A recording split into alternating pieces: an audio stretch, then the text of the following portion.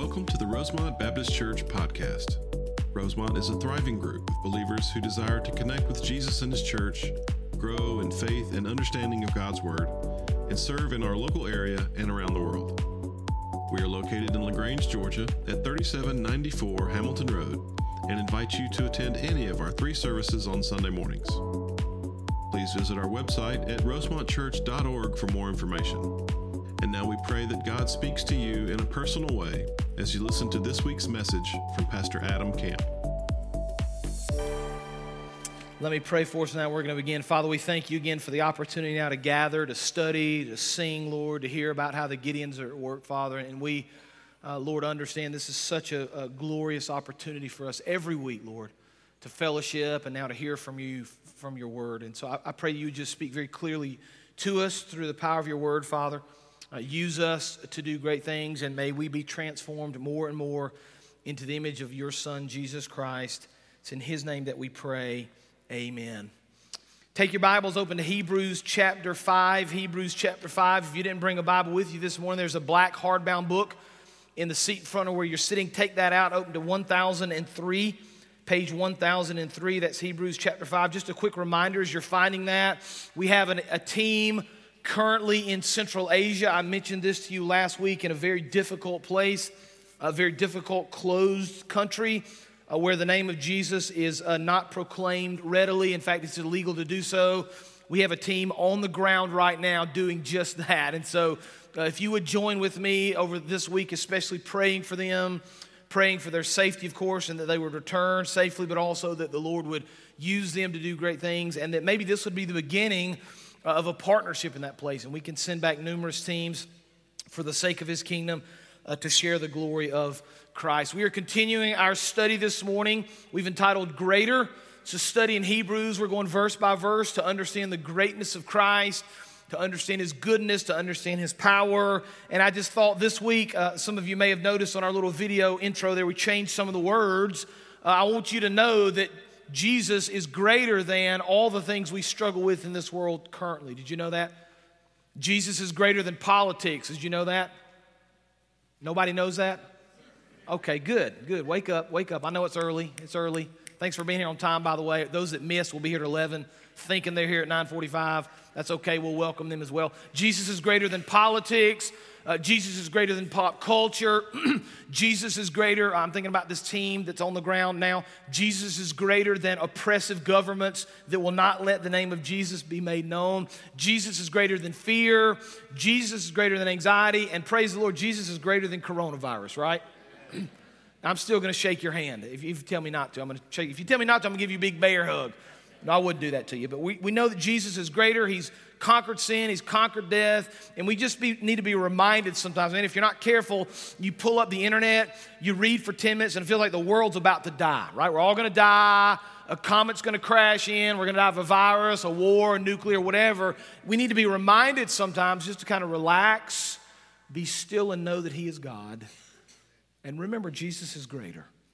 And so we're going to continue our study this morning with a warning and with an encouragement. And I want to jump right in because we got a lot to cover this morning. Hebrews chapter 5, we're going to begin in verse 11, work our way through about half of chapter 6. We have it on the screen for you to follow along as well. Hebrews chapter 5, beginning in verse 11. About this, we have much to say. Now, he's talking about verses 8, 9, and 10. I'm going to come back to those in just a minute, okay? About this, we have much to say, and it's hard to explain since you have become dull of hearing. Some of you aren't listening. Verse 12. For though by this time you ought to be teachers, you need someone to teach you, again, the basic principles of the oracles of God. You need milk, not solid food. For everyone who lives on milk is unskilled in the word of righteousness since he's a child. But solid food is for the mature, for those who have their powers of discernment trained by constant practice to distinguish good from evil. Now look at verse 1 of chapter 6.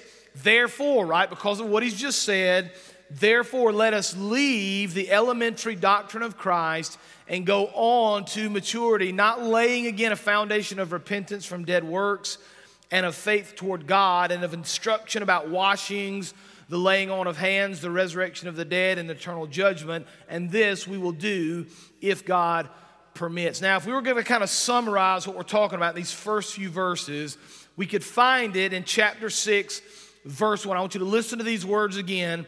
Therefore, let us leave the elementary doctrine of Christ and go on to maturity. If you're taking notes this morning, you ought to underline verse 1, and it gives us the basis of our first truth this morning. Point number 1, we should be moving toward spiritual maturity. We should be moving toward spiritual maturity. Now, I know this might sound obvious to some. It may be a brand new concept for others, but your growth in Christ should, over time, have kind of this upward track, right?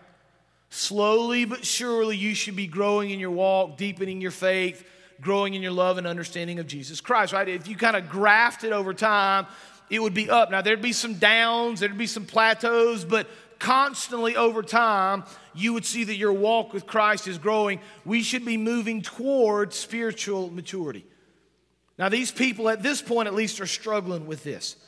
And he's referencing verses 8 through 10 of chapter 5. So I'm just going to read that to you to kind of help you understand what he's talking about here. He's speaking of Jesus in verse 8.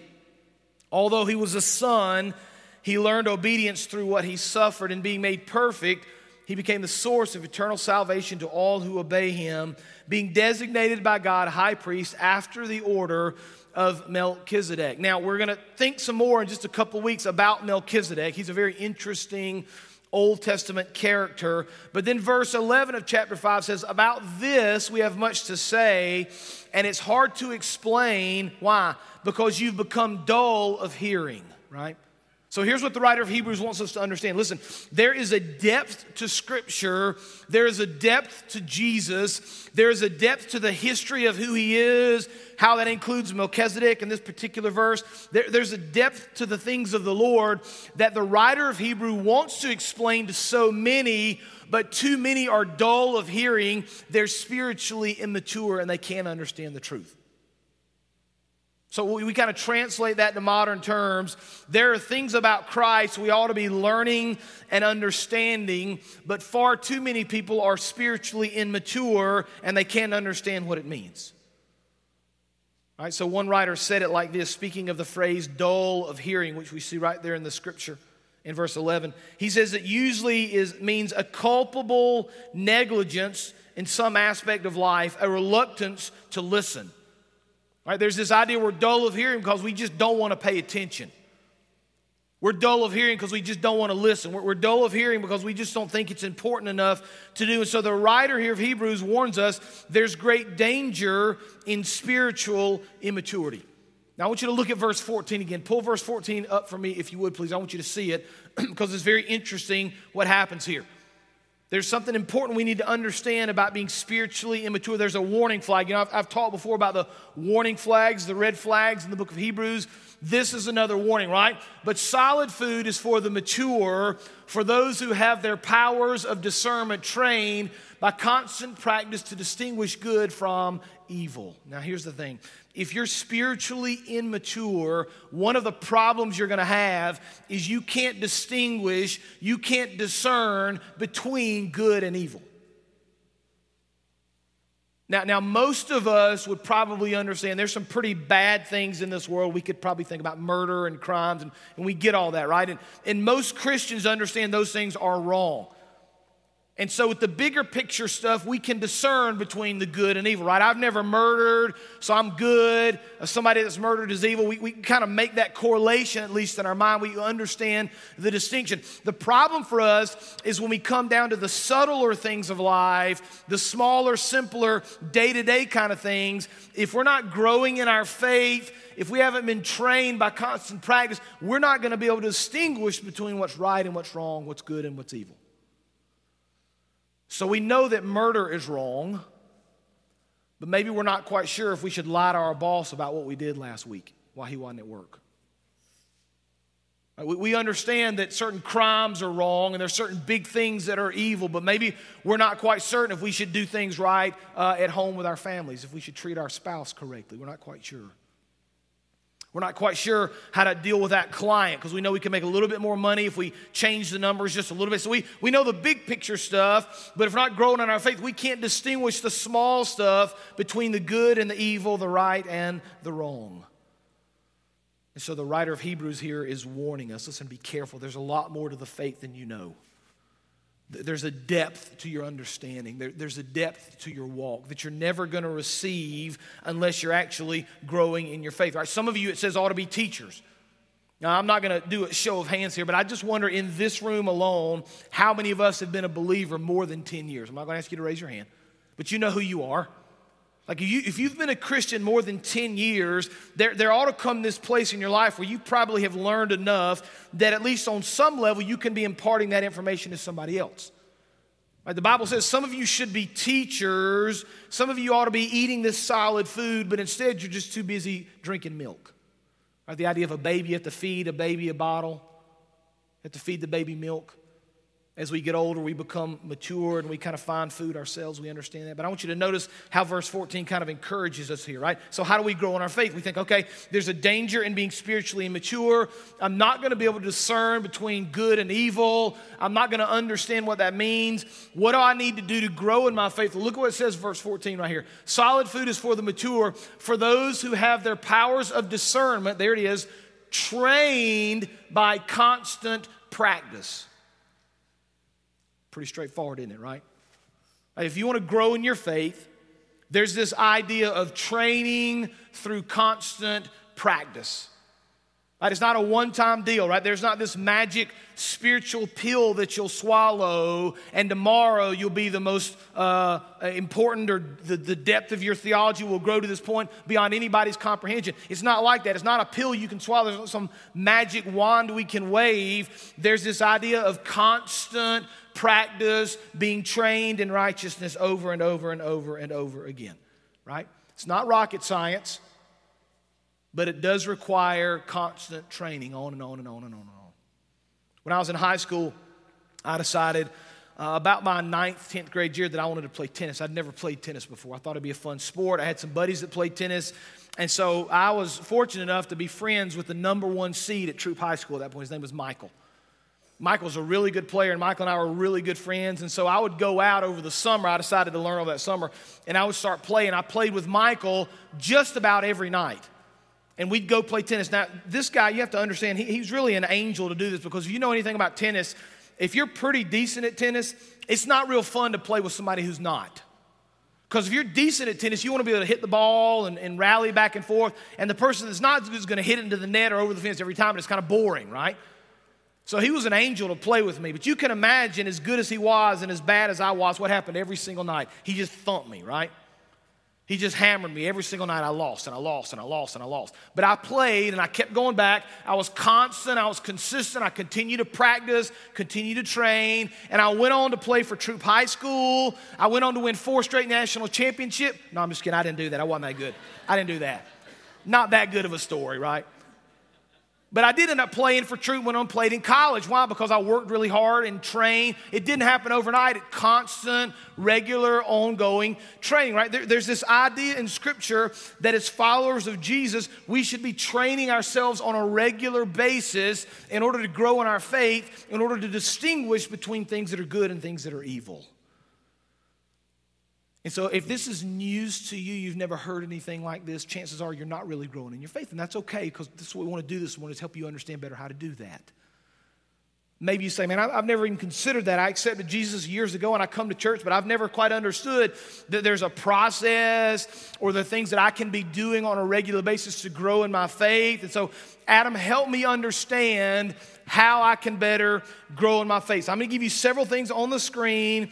I'm not reinventing the wheel. I'm giving you things you've probably heard before, but I'm going to challenge you in some areas and give you some very practical things you can do to begin or maybe continue growing in your faith. Here's the first thing on the screen. First of all, just decide you're going to do something about it. It really just starts there. We can talk about it all day long. We can talk about it in our Sunday school classes. We can have conversations and think and desire and have good intentions. But until we actually start doing something about it, we're not going to grow in our faith. And so the idea is I'm just going to kind of decide I'm going to do this. I'm going to schedule times to do whatever, scripture reading or study or memorization or read a book about whatever. I'm going to make it a priority. Maybe I'm going to find somebody to hold me accountable. But I'm going to make this decision to do this, then I'm just going to do it. Here's the second thing you do. Why don't you dive into deeper theology? Right, the kind of trendy thing in church growth especially and with pastors right now is to say to them, listen, don't use churchy words, don't use complicated theology, don't say things that people won't necessarily understand. And I get that. I don't want to be a dry, boring pastor and say words that nobody ever understands. But I think we've kind of gone and so far in that direction that we oftentimes watered things down so much that we're fearful of using any type of a complicated word, fearful that nobody will even understand what we're talking about. And I think sometimes we need to be willing to dive into deeper theology. Right? Read a book on, you know there are books on theology. Did you know that? There are all kind of theological books. I'm happy to let you borrow one if you're interested. I'm happy to meet with you and talk about theology. I think it's very interesting. But if you've never kind of delved into that word, if you're just kind of skimming the surface and you've never really thought through anything more than just maybe coming to church on Sunday morning, why don't you just try it out for once? Just dive into it. Just see what you can learn about the Lord and Christ and all He's done for us. Here's the third thing.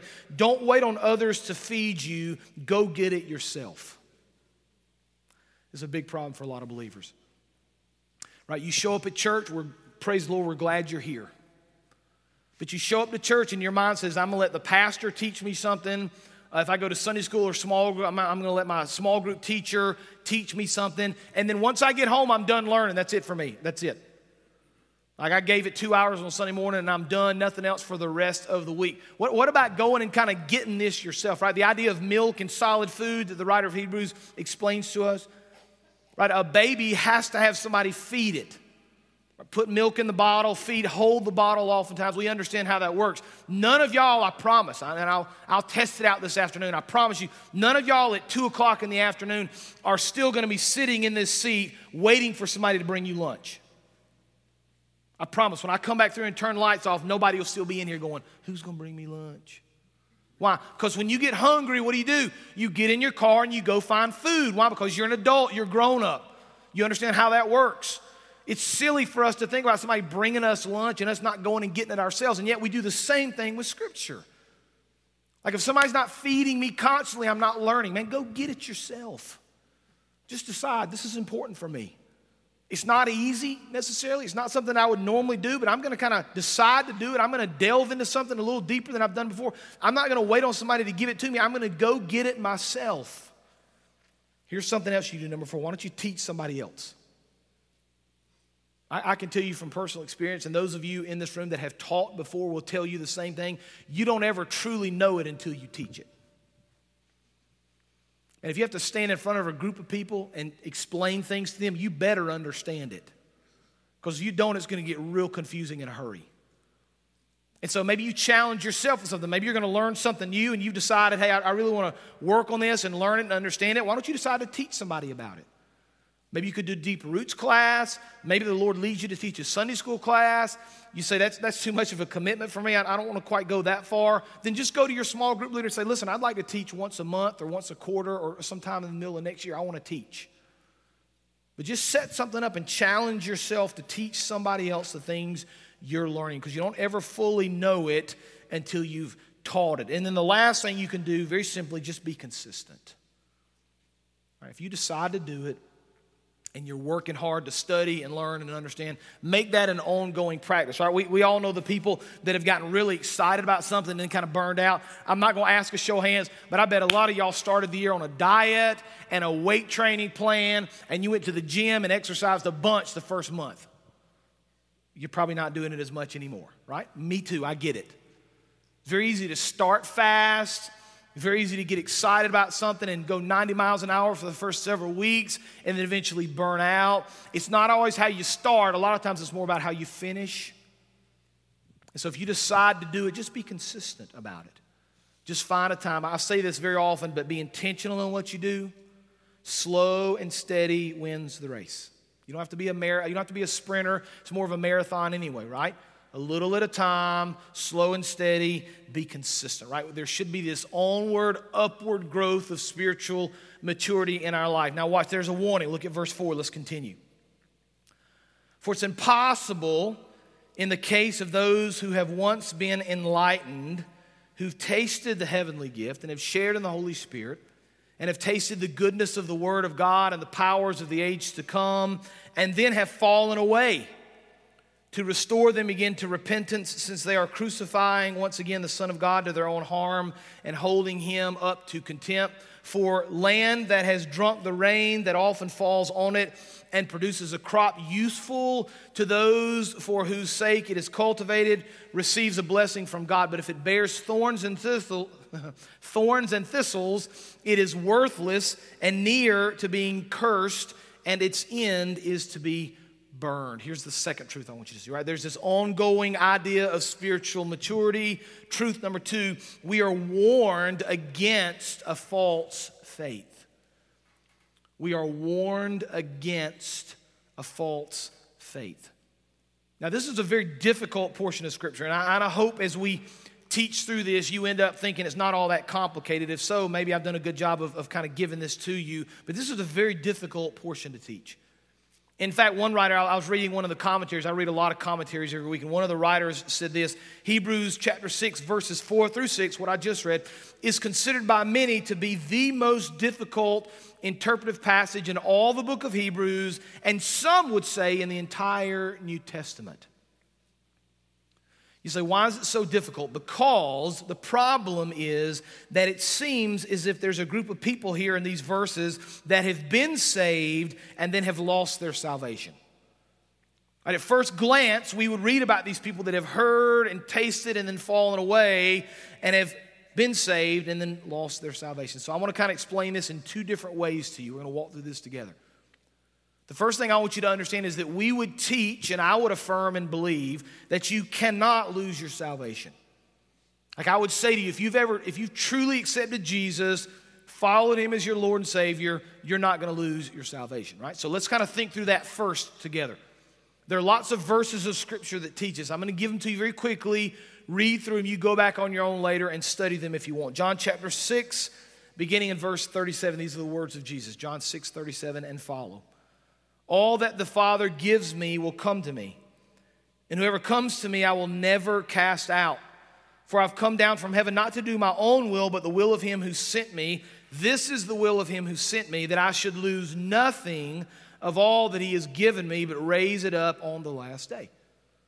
Jesus says, listen, I'm not going to lose any that the Lord have given to me. John chapter 10, beginning in verse 27, again Jesus, my sheep hear my voice, and I know them, and they follow me. I give them eternal life. They will never perish, and no one will snatch them out of my hand. Romans chapter 8, verses 38 and 39, for I'm sure that neither death, nor life, nor angels, nor rulers, nor things present, nor things to come, nor powers, nor height, nor depth, nor anything else in all creation will be able to separate us from the love of God in Christ Jesus our Lord. Right, so there are numerous passages of Scripture that teach us we cannot lose our salvation. So if we can't lose our salvation, then what are we talking about in verses 4, 5, and 6? People that have been enlightened, that have tasted the goodness, that have seen the powers of the age to come, and then have fallen away. Well, there's a big clue in verses 1, 3, and 4. And so I've got a screen that kind of shows those verses together. I want you to notice this, right? This is where the specifics of Scripture matter.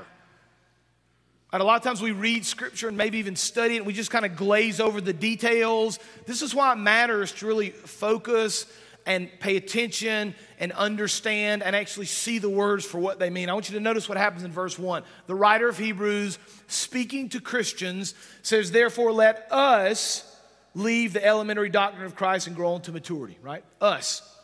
Verse 4, and this we will do if God permits. So there's this idea of we and us, right? These are the believers. These are the people that are already saved, leave the elementary doctrine and go on to maturity, right? That's the believers that he's writing to. But look at verse 4, it changes. For it is impossible in the case of, what's the word? Those who've once been enlightened, so on and so forth. So there's two different groups here, right? There's a group of people that have been Christians, that have been saved, that have trusted in the Lord. That's verses 1 and 3, the us and the we. Verse 4 is a different group of people, those people that are not believers.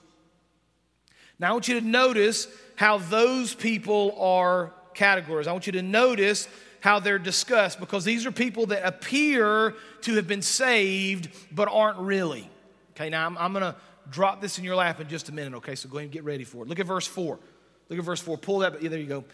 This is very interesting because it talks about these people who have been enlightened and have tasted the heavenly gift, right? These are people that have seen the goodness of the Lord. They've seen His power. Maybe they've even seen and experienced His grace in their life, right?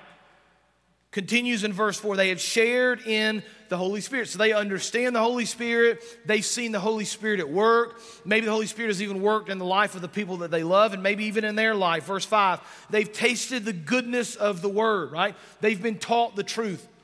Maybe they sat under teaching. Maybe they sat under preaching, but they understand God's Word. They understand God's Word is good. Now here's the concern, right? And here's where the rubber really meets the road for us. We're talking now about people that have heard the truth. They know about Jesus. They've seen Him at work. They've seen the Spirit at work. They've experienced the grace of God. They listen to His Word being preached and taught. Many of them have probably grown up in the church or around believers. Here's the concern. These verses could be describing any of us. Now, I want that just to sink in just for a second, okay? Just kind of let that sink in. This is a warning written to people that maybe think they're Christians or have kind of played the game or have grown up in church or have seen the goodness of the Lord all around them, but they've never truly repented. They've never truly followed Christ as their Lord and Savior. Right? Billy Graham said years ago, and I'm not saying he's right, I'm just saying it's an interesting quote. He said years ago that he believed between 70 and 80% of the people that attended church regularly in America were not Christians. 70 to 80%. I'm not saying he's right, I'm just saying it's interesting to think about those numbers. Right? Is it possible that there are people that attend church on a regular basis that are not believers? Absolutely it is. This verse is a key indicator. And so we kind of have our eyes open to this. We're mindful of this. We're very careful to make sure we understand what's going on here. Now I want you to notice what happens here. Verse 4 says it's impossible, and you skip down to verse 6, to restore them again to repentance. In other words, for the person that has kind of lived like this and kind of faked it or pretended or maybe thought one way and then actually lived another, it's impossible for them to be restored to repentance. Here's the bottom line for us. As followers of Christ or as people that have attended church all of our life, we need to, on a very regular basis, very clearly examine our salvation to make sure it's real. Now, I'm not trying to scare you. I'm not trying to convince you of something. I'm not trying to tell you you're not a Christian. That's between you and the Lord. I'm simply saying to you, we've come to this text that says there are people that have been enlightened, that have tasted the heavenly gift, that have shared in the Holy Spirit, have seen the goodness of the Word, and yet have fallen away. They're not really believers. And so I just want you to understand, you need to examine your salvation. Be sure that it's real. Right? Be certain that you've truly accepted Jesus. Be sure that you're living for Him. Be sure that you're pursuing godliness. Be sure that you are growing in your walk, growing in your faith. Because verse 8, pull up Hebrews 6:8. Verse 8 is the real challenge here and the concern. But if it bears thorns and thistles, right? These are the people that never really believe. It's worthless and near to being cursed, and its end is to be burned. And we all understand what that's referring to.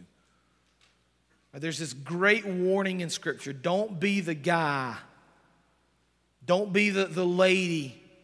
Don't be the person that has spent their entire life around the things of the Lord, maybe even in church, maybe even attending a Sunday school, sitting under the teaching of God's Word, seeing the power of the Lord. Don't be the person that has done that your whole life and has never truly repented of your sins and accepted Christ.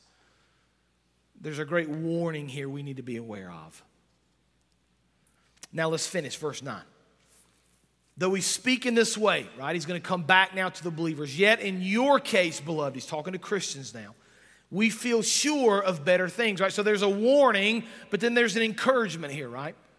Let's lift our spirits again, right? We feel sure of better things, things that belong to salvation. For God is not unjust so as to look your work and the love that you have shown for his name in serving the saints as you still do. Verse 11, and we desire each one of you to show the same earnestness, to have the full assurance of hope until the end, so that you may not be sluggish, but imitators of those who through faith and patience inherit the promises. Here's the third truth I want you to see this morning. We need to commit or recommit to the Lord. You need to either commit or recommit yourself to the Lord. Right? There's the warning of the people that have seen and heard but never truly accepted. But there's also the encouragement and the reminder of verse 11 that we can have full assurance of hope until the end in Christ. Right, now some of y'all, some of us maybe fall into this category a little bit. Maybe you've kind of gotten lazy over the years. Maybe you've gotten busy.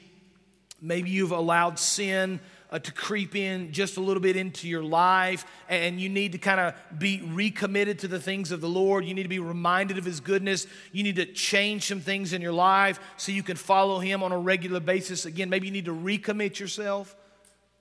And then there are others of us this morning that have never truly tasted the goodness of the Lord. Maybe you've never truly repented of your sins and given your heart and your life to Jesus. I'm going to give you a chance here in just a moment. We're going to do a time of invitation. I'm going to give you a chance to do kind of a couple of different things here. You can recommit your life to Christ. You can do that on your own in your seat. You can come down here and pray. You can come talk to me about it. I'd love to tell you how to do it.